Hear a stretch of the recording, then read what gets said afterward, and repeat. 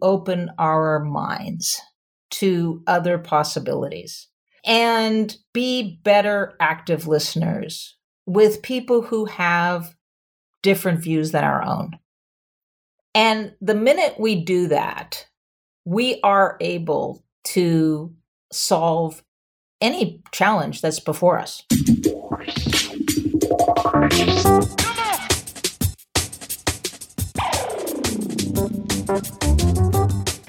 The oil and gas industry, the driving engine of the world economy, delivering prosperity, innovation, and abundance across the globe. Here are the stories of its key players, directly from the leaders themselves. This is Oil and Gas Industry Leaders Podcast, where real experiences are passed on from the leaders of today to the leaders of tomorrow. Here is your host, Paige Wilson. Welcome back to another episode of Oil and Gas Industry Leaders Podcast, sponsored by AWS Energy. Before I introduce this week's guest, I wanted to ask everyone to support the show by leaving a review on iTunes so I can rate it on the show and give you a little shout out. All right. Well, I'm sitting here this afternoon with Catherine Reheis-Boyd, president of Western States Petroleum Association. How are you, Kathy? I'm doing great. Thank you, Paige. Good. So let's talk about how you got started in the oil and gas industry. That's a long story. Well, we have all the time in the world. Well, I always like to kind of start with where I am in the family that I belong to. So I'm a middle child of 6 siblings, and I have, Oh, wow. Yeah, I know, right? I have 1 brother and 5 sisters, and they Your poor brother. luckily he was the oldest, and so then we all came after. But it was helpful is because it really showed me how important it is to use your skills to mediate and bring people together, because probably the most diverse set of individuals are my siblings. And so it was a skill set that definitely helped me, and I'll refer to it later as we get into this page, to bring diverse groups together, whether they're my own members in the oil and gas business or whether they're diverse groups outside of our industry. It has really helped and served me well. So, and I'm married. I got married very late at 43 years old. I had never an intention to actually get married, but after about at least 5 proposals, he wore me down and I finally gave in. Because I got married late, I don't have any children, but I have 12 nieces and nephews from those wonderful siblings I referred to. And Oh they my are gosh. between the ages of 20 and 32. So I have my own millennial focus group that I call on often. And we have a place up in Lake Tahoe, and I often bring just the nieces and nephews to Lake Tahoe, no parents allowed, and have just a wonderful time with them. And I'm sort of the cool aunt, right? Because I have no kids. So Right. that's been just wonderful. I'll refer to that a little bit more as we get into this. And then the other thing before I sort of get into the energy side has been my love of the outdoors. I am definitely a tomboy to the core. I grew up with my favorite thing for my birthday would be my dad taking me to the Army Depot surplus store, Oh, that's awesome. picking out, canteens and helmets and what have you. And instead of Barbie dolls, I had G.I. Joe dolls, and I still have my G.I. Joe. And it's important because it kind of got me into my college days and my career, which is actually on the environmental side. Very, very strong interest in the environment and preserving it. And so that's kind of where I come from and the basis of what I think I eventually brought to this industry. I certainly, before getting into the oil and gas industry, I did work for the Department of Fish and Game. I lived at the Salton Sea on a wildlife refuge and dealt with a lot of hunters and preparing fields for waterfowl, driving a bunch of big equipment around. And I'm not that tall or big, so it was climb up on wheels that were about 2 times my size to even get up to drive the thing. And then I did a lot of work on Pyramid and Castaic Lake, looking at fish surveys and what have you. And then got very involved with wardens, going out at night and looking for those who were poaching and doing inappropriate behavior. So I have just this strong affinity to the outdoors, fish and game. I work for Department of Forestry, fighting fires at college, I was on the Cal Poly hotshot crew. So I went obviously to Cal Poly San Luis Obispo for my career days and did a lot of work in natural resource management and environmental science, which is what my bachelor's is actually in. And so that's kind of how I moved, into the environmental space through college, got a scholarship out of high school. A lot of what I did in high school was relative to sports, ran track, played basketball, played softball. Me too. Did you? Oh yeah, volleyball, the whole bit. Yeah, whole bit. everything I could get my hands on.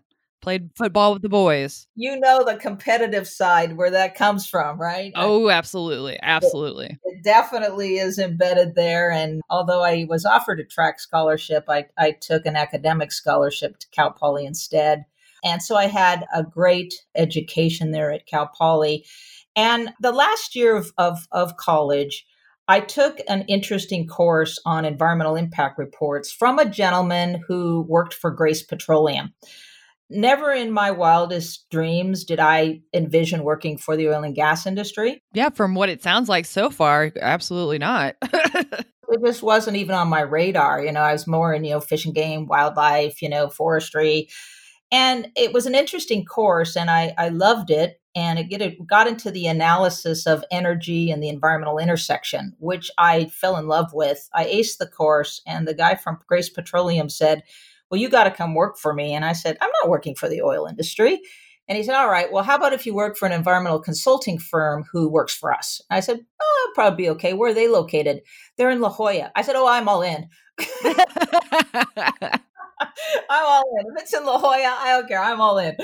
So that's how I kind of went from a solid, just environmental to appreciating and understanding the environmental and energy interface, falling in love with that, finding this sort of connection through this professor into the consulting world and moving down to La Jolla and then traveling all over the United States with this firm, doing all kinds of environmental energy work, whether it was testing, power plant cooling towers, or I lived offshore on a research vessel off of San Luis Obispo where we would assimilate the release of it was called at that time SF6 gas, and that would find its way on shore. We would have monitors on shore collecting this gas, and that was to put together a computer model on impacts of, say, offshore oil wells on local communities. So it just got me into this whole sort of problem solving analysis. How do you make this work? How do you use data and research to really explore difficult problems? How do you work with diverse people? And that's, I think, really what kept moving me on the energy environmental interface. And just fast forward from there, I worked on Vandenberg Air Force Base for a while for the Monterey Naval Postgraduate School, continuing on, doing stuff there. And that was, I think, a good stepping stone, because what I learned about myself is that although I definitely enjoyed the Vandenberg Air Force Base and especially the Officers Club, I learned that I didn't really like working just by myself. And I really liked working with a team. And there was an opening in Bakersfield, California with Getty Oil to go do their environmental work. And so as I drove to Bakersfield, though, I kept thinking, wow, I went from San Luis Obispo to La Jolla to Bakersfield. I don't know about this trajectory I'm on exactly. I fell in love with Bakersfield, actually. The people there and the community are just... I really like it there, too. I've been a couple times. Oh, I love it. It's just such a great place. It's always like a reunion going home when I go there.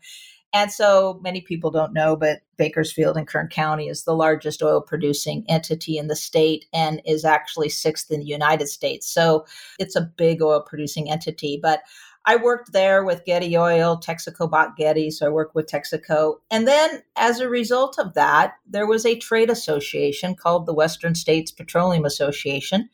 At the time, it was called WOGA, the Western Oil and Gas Association. And I was just, a Texaco representative of this association. And they decided that they needed somebody to form the organization in Bakersfield for what we call the production side of the business, as you know, because you're familiar, getting oil out of the ground and basically doing something productive with it. And so, as a result of that experience, I had to find two companies to sponsor me to even be interviewed. There was 11 people who were interviewed, and I was chosen to form the office in Bakersfield for the Western Oil and Gas Association at the time. So that's how I transitioned sort of from the career to these jobs to actually working for WISPA, WOGA, now WISPA. And this is my 30th year at Wow. at the organization, which is it's kind of unheard of actually. Yeah. But it was a great path. It was when I took the job in Bakersfield for some reason, and it was the lowest position within the organization called a coordinator at the time. I just knew for some reason I knew I was going to be president of this organization. And I had no idea it would take me 20 years to do it. I was appalled that it took me 20 years, but it did. And I was persistent and I was dedicated. And in 2010, I took over as president and now have been president since then. That's awesome. That's a great story. So I bet you know Sherry Horn-Bunk. Sherry, what? It sounds familiar. She's with Taft College. Oh, yeah. So Yeah. exactly. Over in town. Okay. Yeah, I know her. Yeah. I've had her on the show. Oh, wonderful. Yeah, she's real wonderful. So that's why I've been out there, is because she had a colleague of mine speak at a conference, and she's just wonderful. And I got to see everything. I mean, just, operations for as far as the eye can see. Wow, that's great. I love talking to someone who loves Bakersfield and knows Taft. I know. Yeah, it's way out there though. Great, Paige. Yeah, makes my day. Yeah, so it took you 20 years to get to president. What are some of those issues and challenges that you face? I mean, and also being a woman in the industry during that time. Yeah, I mean, as you can imagine, being a female in a very predominantly male industry, and although it's getting better, it still is, but we've made a lot of progress there. But I would say that my background in always dealing more with men, coming from sort of that tomboy atmosphere. Yeah. It was not unusual for me to find myself in a group of males. Yeah, I totally identify with that. Yeah, I mean, I was fighting fires, jumping out of helicopters, living in fire camp, I mean, all this stuff was all male dominant. So I think that's why a lot of times when I started a group in WISPA called WOWI, Women of WISPA initiative, so that I also can help grow women in the opportunities in their career path. By the way, we have 60% women in WISPA, over 60% women in WISPA, which is also for a oil and gas trade association. Pretty cool. Yeah, absolutely. I just promoted 2 women into leadership positions last week. So that's awesome. Yeah, very proud of that. But, the challenges were more from people telling you that you couldn't do it because you possibly couldn't be smart enough because you've never run a refinery or you've never been on an oil derrick. And so there was always this feeling of having to prove them wrong. And being a type A personality, kind of a driver on steroids, I could never buy into that, right? It was always never letting somebody define who I am, and just this desire to prove them wrong, right? The desire to do everything I could to just, take the hill, show them what I could do, prove that I could do everything they said I couldn't. So that's always been inherent in me. And it goes to, sort of how I approach even the outdoors. When we had a group who would hike to the tops of 14,000 foot peaks.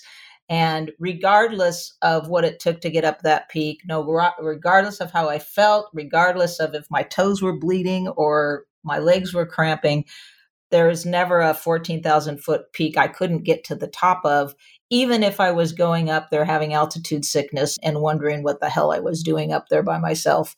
So it's just always been this drive, right, to get to the top, to show what I could do. And that, I think, was the persistence and the determination and the passion is what I would say were really the things that allowed me to get through those challenges when barriers were continually put up in front of me.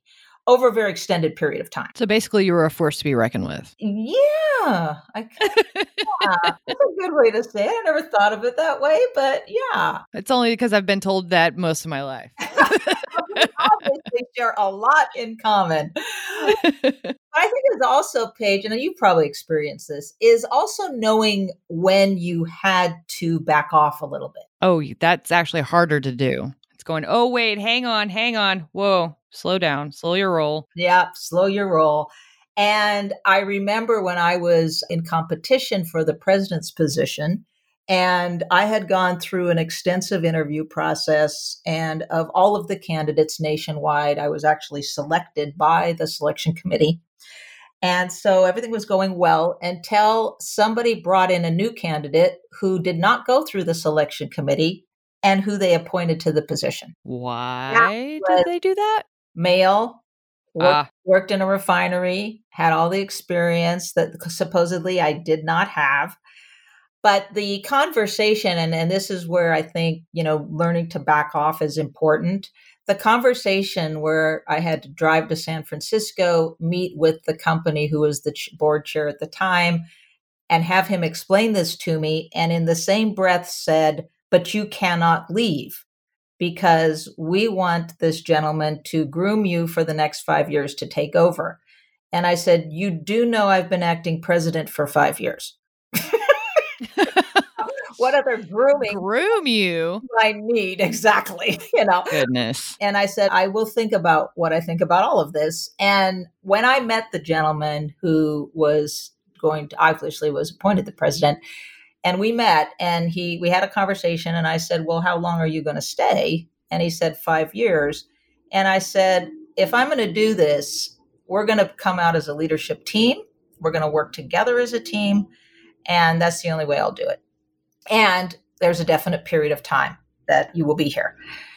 And so it kind of went through that process and it ended up, we did really well together. He was a great guy. We're very good personal friends. And he did treat it that way. We were a leadership team, and it was great. It was a great 5 years. But the challenge of it, I think, Paige, was when he decided he wanted to stay more than 5 years. And you're like, nope, let me check my watch. It's time to go, buddy. Yeah. So that ended up, me just looking for other opportunities, which I was offered 2 from other companies.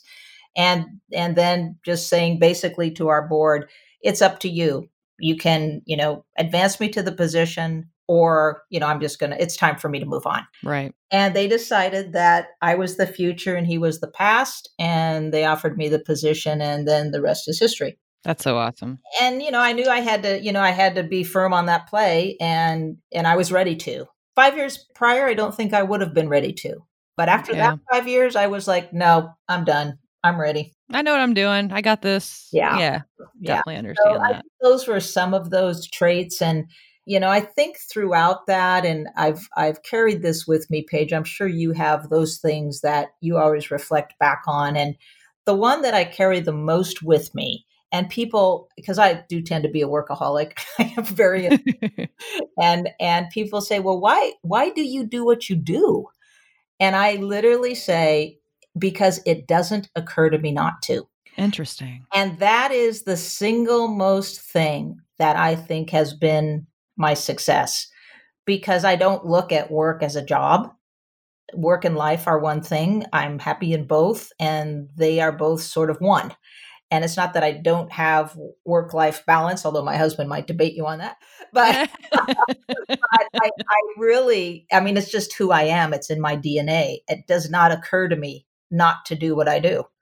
And, I know that after a time when that happens, it's a virtue. It just becomes a virtue of who you are and how you show up. And I carry that with me often. And I shared it with my sister the other day, because she was reflecting how she got her first job at Lowe's and how it's really lifted her spirits. And I said, well, you've got a tremendous work ethic.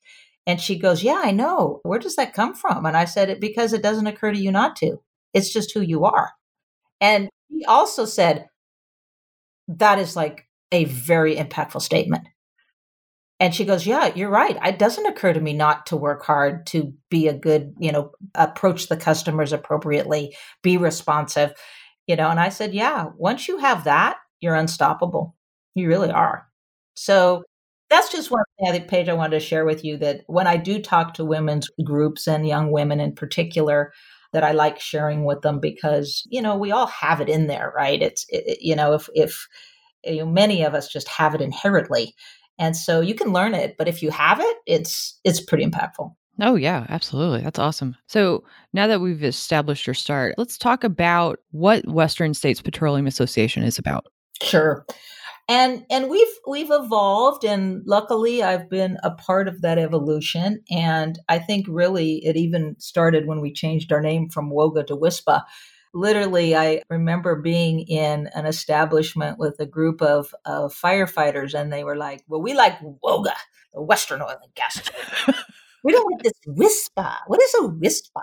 Yeah. It was hilarious. And I said, well, guys, we are the kindler, gentler version of the oil industry who likes to collaborate and work with people to find win-win solutions. And they're like, no, we like WOGA. And what it is, it's oil and gas, and they're men, and they don't like change. That's what that is. Very good. You hit it on the head.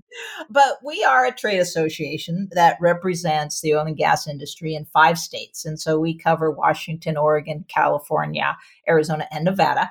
And our job is to really, frankly, make sure that we work with, governors, legislators, regulators, and communities, so that we've got policies and conversations that really cover both the environment, the economy, and just social issues in a balanced way.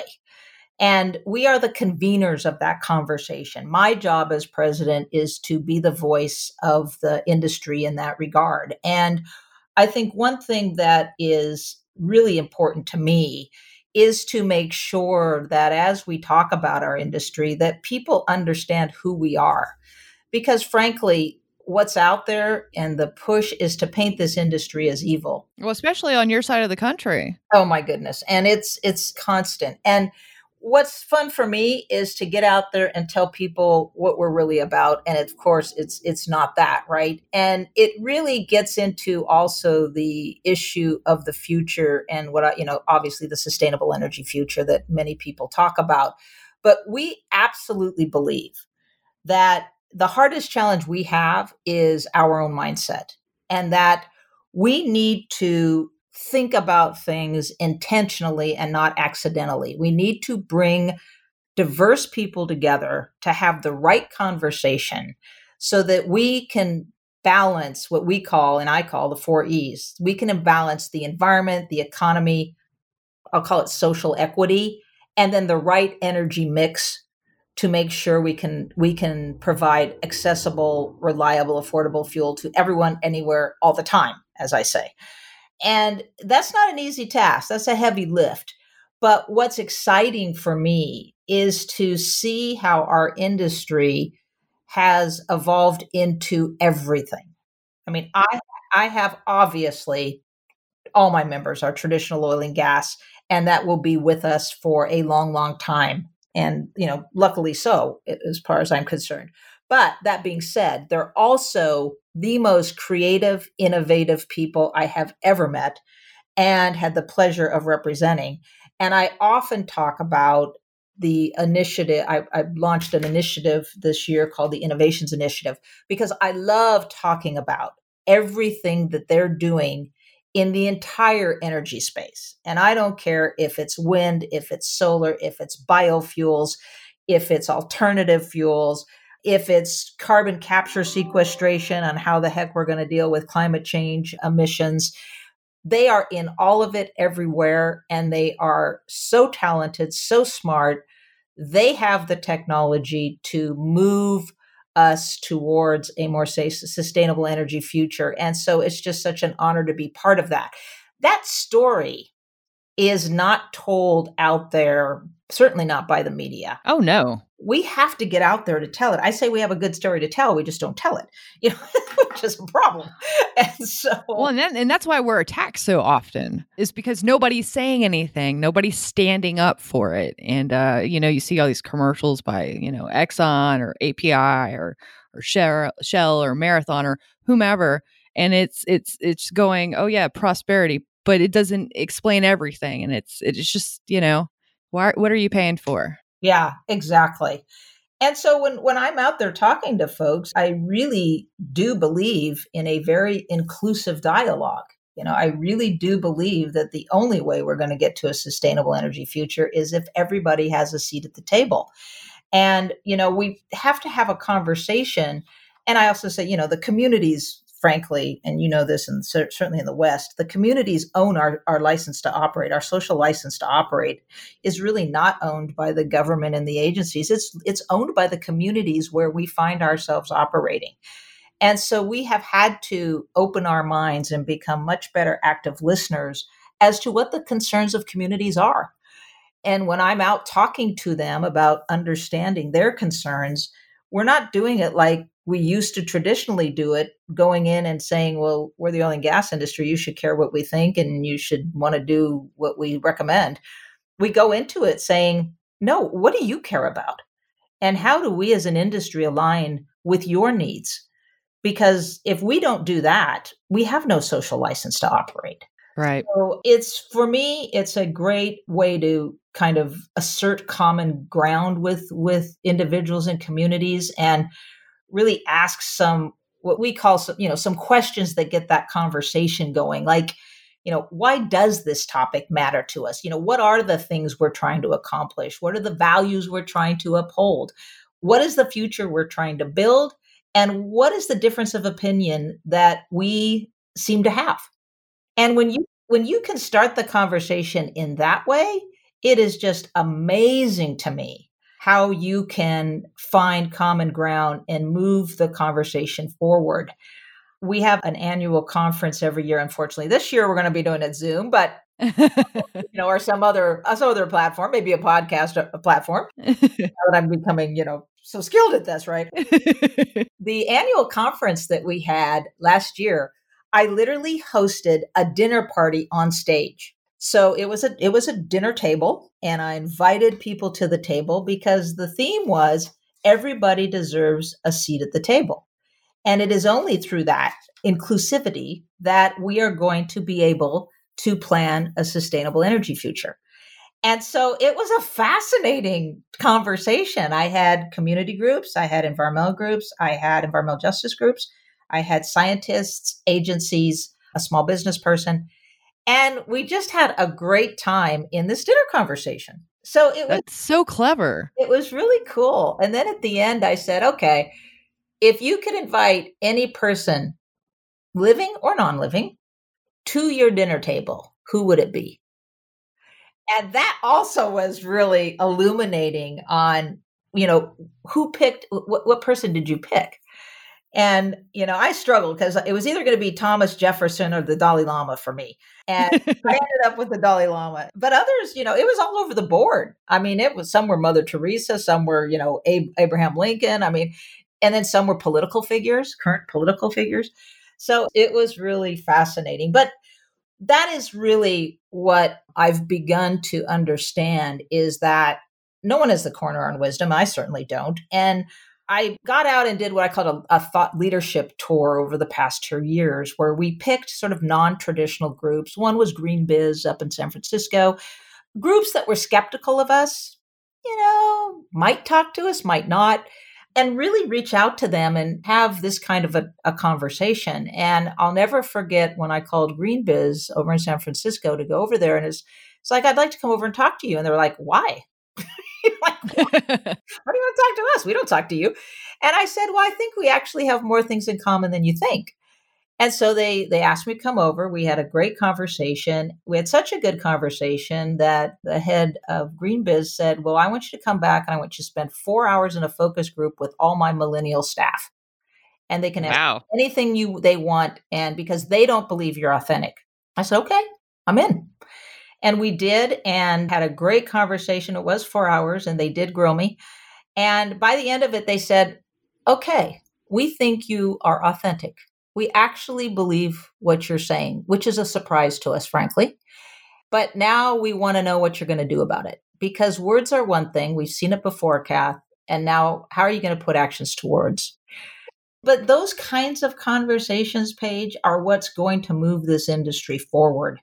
And we know that we say our people, our planet, our prosperity, and our progress depends on it, because we absolutely believe that to be true. So, I don't know if that shares a little bit. I mean, we, as a trade association, I am often bringing together diverse groups to solve complex problems. I'm often trying to take proposed regulation or legislation and work with people to try to express why we might have concerns and what one can do about them, why we're trying to meet their goals. We as an association did not oppose California's most aggressive climate change program, their cap and trade program. We actually supported it going forward with aggressive goals, but we had issues on economics that we wanted embedded in there so that consumers had some protections about the increasing cost of energy, because California has the highest electricity and fuel costs. Boy, does it. Yeah. But that's how we approach things, and that's why I love the position I have, because it is that intersection of energy and the environment from which I started. It's never changed. I've never got away from it. It's been just so core for my entire 30-year career. And I really think it has advanced WISPA forward as to be a positive force in the conversation in the states we operate. And I know that because I hear it played back to me from not only regulators, but from these community members who we've established a relationship with that we'd never dreamed possible. Right. And that's what keeps me going. That's what really keeps me going. The drive. Well, it sounds like WISPA's in great hands. Well, thank you. I appreciate that. I hope so. They keep me around, Paige, so it must be for a reason. I mean, I keep waiting for them to tell me, isn't 30 years long enough, Kath? But so if you had a piece of advice to give our industry, Kathy, what would it be? I really would say it's to open our minds to other possibilities and be better active listeners with people who have different views than our own.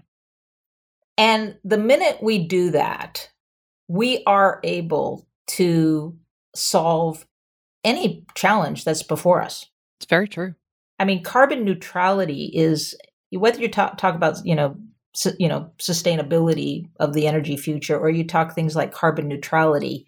And California just launched the most aggressive targets to be carbon neutral by 2045. 45, goodness. Which is pretty aggressive. Yeah. Carbon neutral. And so when we step back and look at that, that could be a challenge or an opportunity. And if we turn it into an opportunity, we start beginning to understand, can you imagine producing oil in a carbon negative way? Because the answer is, yeah, you can. And it's through carbon capture sequestration. And so what a conversation to have. You can start to produce oil in a carbon negative way, which totally advances CARB's, or the California Resources Board's interest and the governor's interest in carbon neutrality goals, in reducing climate change emissions, in all of those things that California prides itself in. And so that's a change of mindset. And so I know this industry will figure out the answers to any challenges we have, because they're that good. They're just that good. And so that's pretty exciting. I mean, and it's exciting to communities when they hear that. And, the other thing that I really appreciate is the jobs that we provide and the quality of life we provide to so many individuals, whether they're out of high school without a college degree, or whether they're full-time, PhDs and everything in between. No matter we're very strong on diversity and inclusion. And we're also probably one of the last industries left that has such an amazing salary that we can, that we can offer to so many wide range of different career paths. We've got programs where we're giving, a second chance to those that have had an unfortunate experience and found themselves in the prison system, and allowing them to come out and become part of our industry and, provide them the self-worth and the self-esteem to become viable place in society. And so many stories there of what we've been able to provide and do, just the upward mobility for disadvantaged communities that we can provide. There's just so much there for us to take pride in this industry. And the most disappointing thing is to hear how we're characterized. That's the thing that keeps me up at night, that is just like, man, that is just not who we are. I mean, and so I want to get out there and, shout it from the highest mountain to as many people who are listening to me, and find all those who will shout it with me, because there's so much pride in this industry, and we will be the ones that move us forward. I mean, if not us, then who? Right. Exactly. Yeah, exactly. And that kind of takes me back to how's everybody in your organization doing during this COVID Yeah, and as you can imagine, it's been a issue? tough time for the industry. Not only were we hit, it was like the perfect storm, right? We were hit not only with what we call demand destruction, people not driving or flying, right? Right. So not using gasoline, diesel, or jet fuel, which is what we make, or natural, to some extent, natural gas. Very little consumption. Yeah, very little consumption. And then at the same time, the downslide in the price of crude oil. And so, as I said to many of the media that I did, I had a lot of Zoom media calls during that couple of weeks where this was happening. And it was like, they're like, well, how are you doing? Well, when you can't produce it, refine it, or sell it, it's not a good day for us. Yeah. It's not going really well right now. And so, and then we get into the issues. But so we have weathered the storm. Our industry, again, resilient as we are, I was able to quickly put in place work at home orders for our own staff, and was able to make sure everybody could work effectively at home remotely. So we had all of those things in place where we can, make sure people could work remotely and be safe and well. And then when we did go back to work for a couple weeks, we did it in a way where we had very strict protocols for and staging of employees, and, half coming in half the week and the other half, and, temperatures at the door, logging in, sanitizers, safe distancing, all those things were in place. And then in Sacramento in particular, in other areas of the state where our offices are, it kicked up again. And so we pulled back, and everyone is now working remotely again. But we have not lost any employees. We have been able to keep people paid. Our members are, of course, dealing with the issues themselves in their companies, but they are providing full support to the association, which has been, again, amazing, and a testament to, I think, the value What a blessing. Yeah. we provide to them. And I'm just so blessed that we're in that position, and feel so bad for people that aren't. I just can't even imagine what that must be like. I mean, I just think about it all the time. If you're, Well, it's not fun by any means. yeah, just, I've been there twice. oh, Yeah. Yeah, it's hard. It's rough. And just, I guess my heart's even bigger right now because it's just a completely different situation than what I was in. There was opportunity. It was just about, getting in the door and talking to somebody. And right now it's just everybody's on lockdown. Yeah. So. Yeah, we're doing good. I was not a big Zoom fan when we started this. And now I am the biggest Zoom fan, Microsoft team fan there is. So it's actually been interesting. And for the media, Paige, what I found very interesting is we've had much more thoughtful conversations, because they're not looking for a quick soundbite. And I don't have any time, give me a soundbite. We're on deadline. It has been this conversation over Zoom where not only do we talk, they don't want to stop talking. They have all kinds of questions. And they say, well, would you mind if we just stay on and ask you questions? I go, yeah, let's do it. And they just have so much curiosity that I never knew. And we never had the opportunity to really just have this dialogue. And I'm sitting at home and they're in their living room. I mean, it's just a whole different experience. And You think it's because they don't have anywhere to be? I think it's that plus the fact that they're seeing us as real people. Like, I've been in this industry. I'm a female. I've come up. They've been interested in that. They're wondering, well, how do you approach these things? Well, what do you think about sustainability? You guys are against that, right? Well, of course not. And then we get into that conversation, well, how do you balance the environment and the economy? And, they start asking things that have always been on their mind that they just really didn't either have the opportunity or the time to think about. Or maybe even the distraction of everything else going on around. Yeah, Yeah, that makes sense. maybe the distraction. That's a very good point. Yeah. Yeah. Everybody's had a chance to slow down. Yeah, everyone has had a chance to slow down, which, I don't know about you, but I keep wondering, how can you work more hours than you were? Well, you don't have to put on makeup. You don't have to get dressed. Well, only half dressed, really. You don't have to drive anywhere. Yeah, the whole day goes by, and you're like, did the day just go by? Was that just like 9 hours? Yeah. Because I remember whenever I used to have to commute from north of Houston to downtown Houston, that would take anywhere from an hour to 2 hours. Depends on, was there a car accident?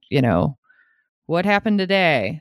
Traffic. Is there a baseball game? Is there, many factors. So I think it's kind of slowed everybody down to give them that thoughtfulness. Yeah, I think you're right. I really do. And, and us too, right? I mean, we're able to, whether or not it's the pandemic or there's the climate crisis or it's divisive politics or it's all those things that we find ourselves in every day. We're just learning much more on how we're relying on each other, right? And how we're working together on solutions in ways that surprised me. It surprised me through this process.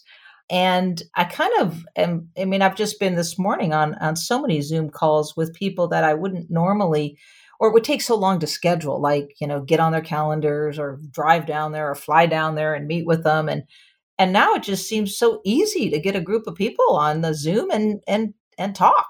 Yeah. Yeah. There is some good that has come out of all this. Or maybe they just don't want to talk to who they're quarantined with. Well, I'd rather talk to Kathy than I would. Yeah, that could be true. Yeah. So what book influenced you the most and why? Probably my favorite book, Atlas Shrugged. Who is John Galt? It's a long book. Have you ever read this book? It has got to be the longest book ever by Ayn Rand, who, by the way, wrote it on the year I was born, 1957. And she just got it right. I mean, just the whole work ethic in that book, is just so core to who I am. I just loved it. And I have actually a leather copy, a paperback, a hardback. Ooh, leather. I have a leather copy. And I've read it, I think I've read it 9 times. Wow. Because I like it so much. And so that's been my favorite book of all time. Yeah. Awesome. All right. What's your most used business tool besides Zoom? Oh, God. iPhone. Yeah. iPhone. I am a iPhone and a text I use my iPhone now more than I use anything, including my Surface laptop or my desktop. If I didn't have this iPhone, I don't know what I'd do. So see, I'm more partial to my iPad. You are? Yeah, I can see easier. I don't have an iPad. I use it as a laptop. Probably for us, we have to have, because of our IT security. Yeah, that makes sense. That's probably why. So we have to use a Microsoft base. So we have a Surface, but I have the largest iPhone I can buy. So it's actually like a mini iPad.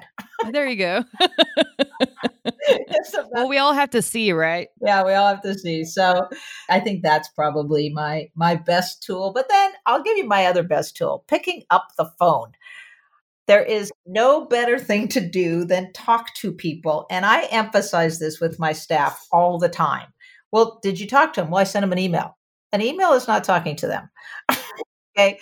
But it is a hard thing to instill in some of our younger employees. How valuable it is to have a conversation.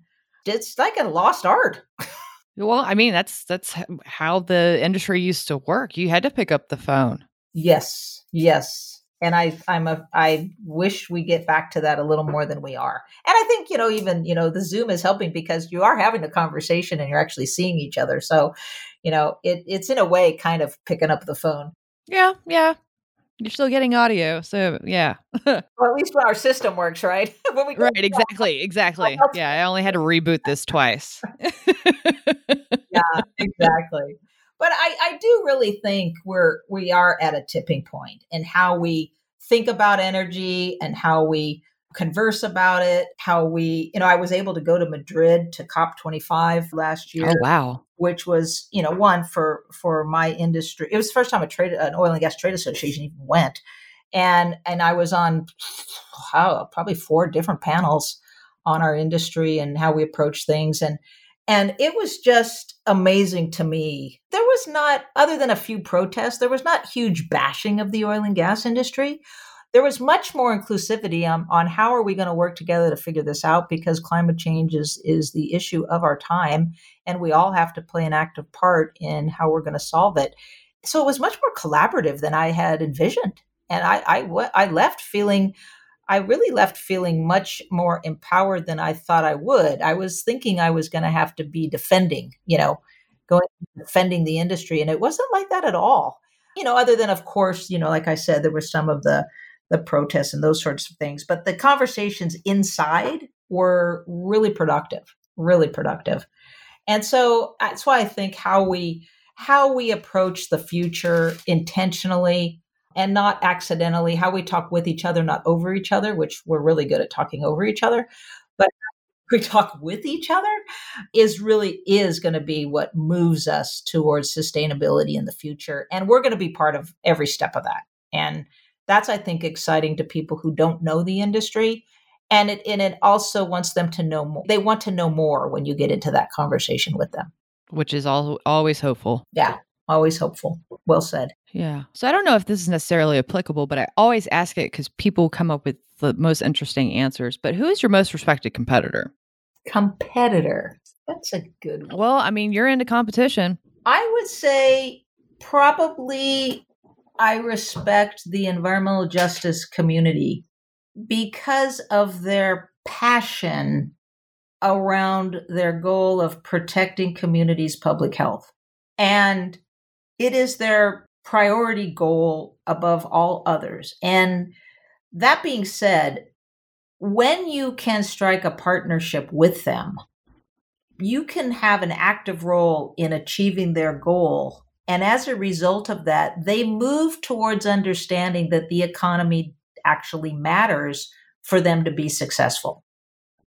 Because, I've often told them, I have been, doing this for actually about 38 years to be precise. And the environment and the economy go hand in glove and always have. And when you have them both, you will have the most environmental improvement there is. You cannot have environmental improvement if the economy is not strong. That's true. And so once they get that appreciation, they're like, oh, you can help me in my mission. Then you do become a partner and not an adversary. And that's where I try to move all the conversations.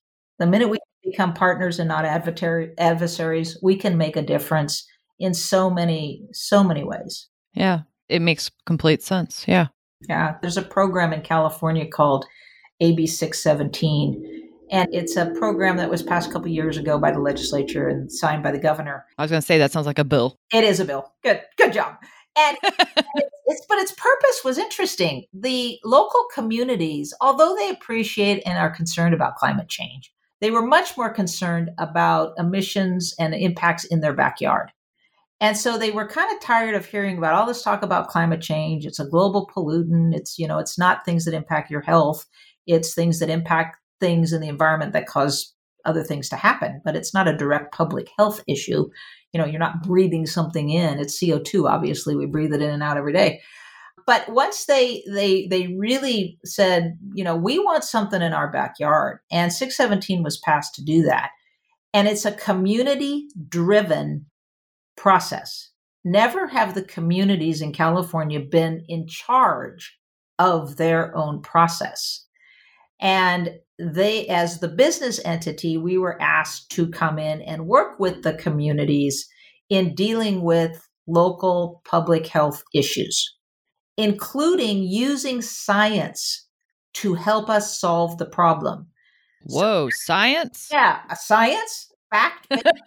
Because what we agreed on foundationally going in is if we can determine where the source of the problem is, we can fix the problem.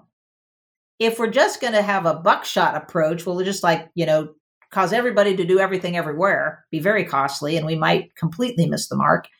Why don't we actually find out? Because if it's us as the oil and gas industry, I'm going to tell you right now, we're going to step up and do our part. Oh, absolutely. But we should know, and we need you to join us in that. And it's not inexpensive. I mean, each of these monitors, which have to be, approved by the Environmental Protection Agency, there can be $2 million a pop for one of these babies. And we've got 400 communities in California. So, but I love this program because never in my wildest dreams did it advance a conversation between business and communities in a productive way that I've seen this program do. And I mean, it forced us to the table to work with each other, to understand each other. And we have come so far in 2 years. We started with my friends in the environmental justice community saying, we don't care about jobs. We don't want to talk about them. We don't, all we care about is public health and safety. And we would say, well, we understand the public health and safety, but the economy matters. And now, literally at the same table, the same individuals say, well, we don't want anyone to lose their job. Jobs are important. There you go. Had a conversation. So that's just an example of one of those programs that I said, it's just the gift that keeps giving for all of us. So I always applaud the governor and the legislature for doing that. I tell them, you better keep that program funded because that's the way we should be doing business everywhere we operate. That's great. What's your most important lesson learned? I would say it's a mantra that I put on my desk and I carry it with me everywhere because I think about it in everything I do. And that is, and you may have heard it, it's certainly not mine. I can't even remember who the hell wrote it, but it's watch your thoughts because they become words. Watch your words because they become actions. Watch your actions because they become habits. Watch your habits because they become character. And watch your character because it becomes your destiny. Ooh, yeah, I like that. That's a lot to wrap your head around. It's a lot to wrap your head around. But I tell you what, if you keep that in mind in all you do, it really changes your approach. Really changes your approach. So I like that a lot. That's my biggest lesson. And that's why I carry it with me. That and, why do you do what you do? Because it doesn't occur to you not to. Those are the two.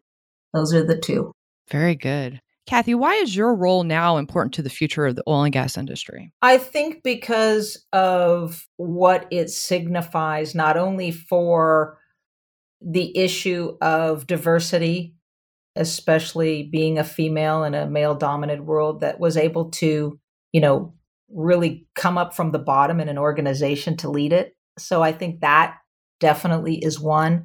And then the second, I would say, is how I approach issues as a way to indicate an evolution of our industry's thinking. That we now understand how important communities are in the conversation. We understand that we've got to come together to create a truly sustainable energy future, that we've got to be open and active listeners and partners in that conversation, that we've got to not talk over each other, but talk with each other and, adjust our mindsets towards, I would call, inclusive innovation. And that we as an industry are committed to do more, right? We're committed to do everything we need to move society forward in a sustainable way and to continue to improve the quality of lives of communities and, frankly, the world. And my approach to that and the openness I have towards it authentically, because I truly, generally believe that to be true. They are not just words. I think signifies an industry that has gone through its own evolution and transition and believes in that as well. And I think that is what's going to cause us to come together even more and figure out where we need to go. And that, I think, my role in this position is important as a catalyst and an indication of where this industry has been, is now, and will go. Very good. Very good. You have a favorite podcast? Right now, it's this one because it's the only. No, there is one I have. There is one other. I thought about this. I said, God, I must have been listening to one podcast. And it is one that I just started listening to. His name is Jared Blumenfeld. He is the Cali PA secretary in California. So he runs a very prominent part of the governor's staff on all air quality and public health issues for the state of California. And he is fascinating. And he's one of the guys that make me smile every time I either interact with him or listen to his podcast. He's definitely a Brit, has a heavy accent. And I just love how he engages people and how much fun. I'm always smiling when I get off his podcast. I'm just like smiling and motivated. And it's some interesting topic of the day, right? It's a very prominent topic. But I don't do many, so I don't have a lot to pull from. So it's that one and this one are my only two so far. That's awesome. I appreciate that. I feel special.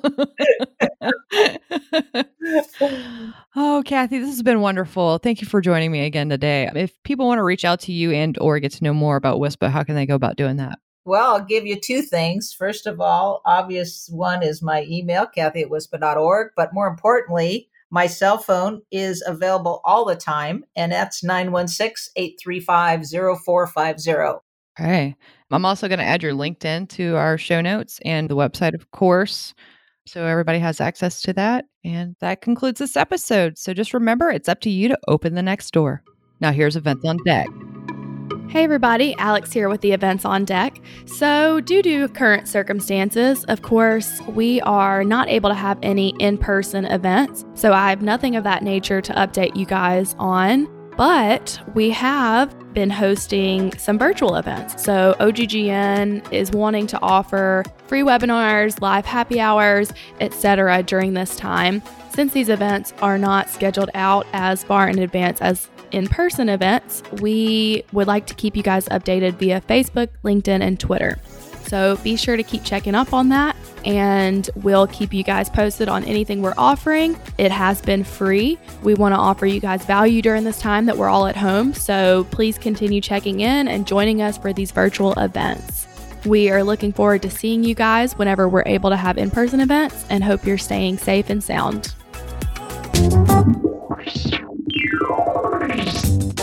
Tune in next week for another intriguing episode of Oil and Gas Industry Leaders Podcast, a production of the Oil and Gas Global Network. Learn more at oilandgasindustryleaders.com.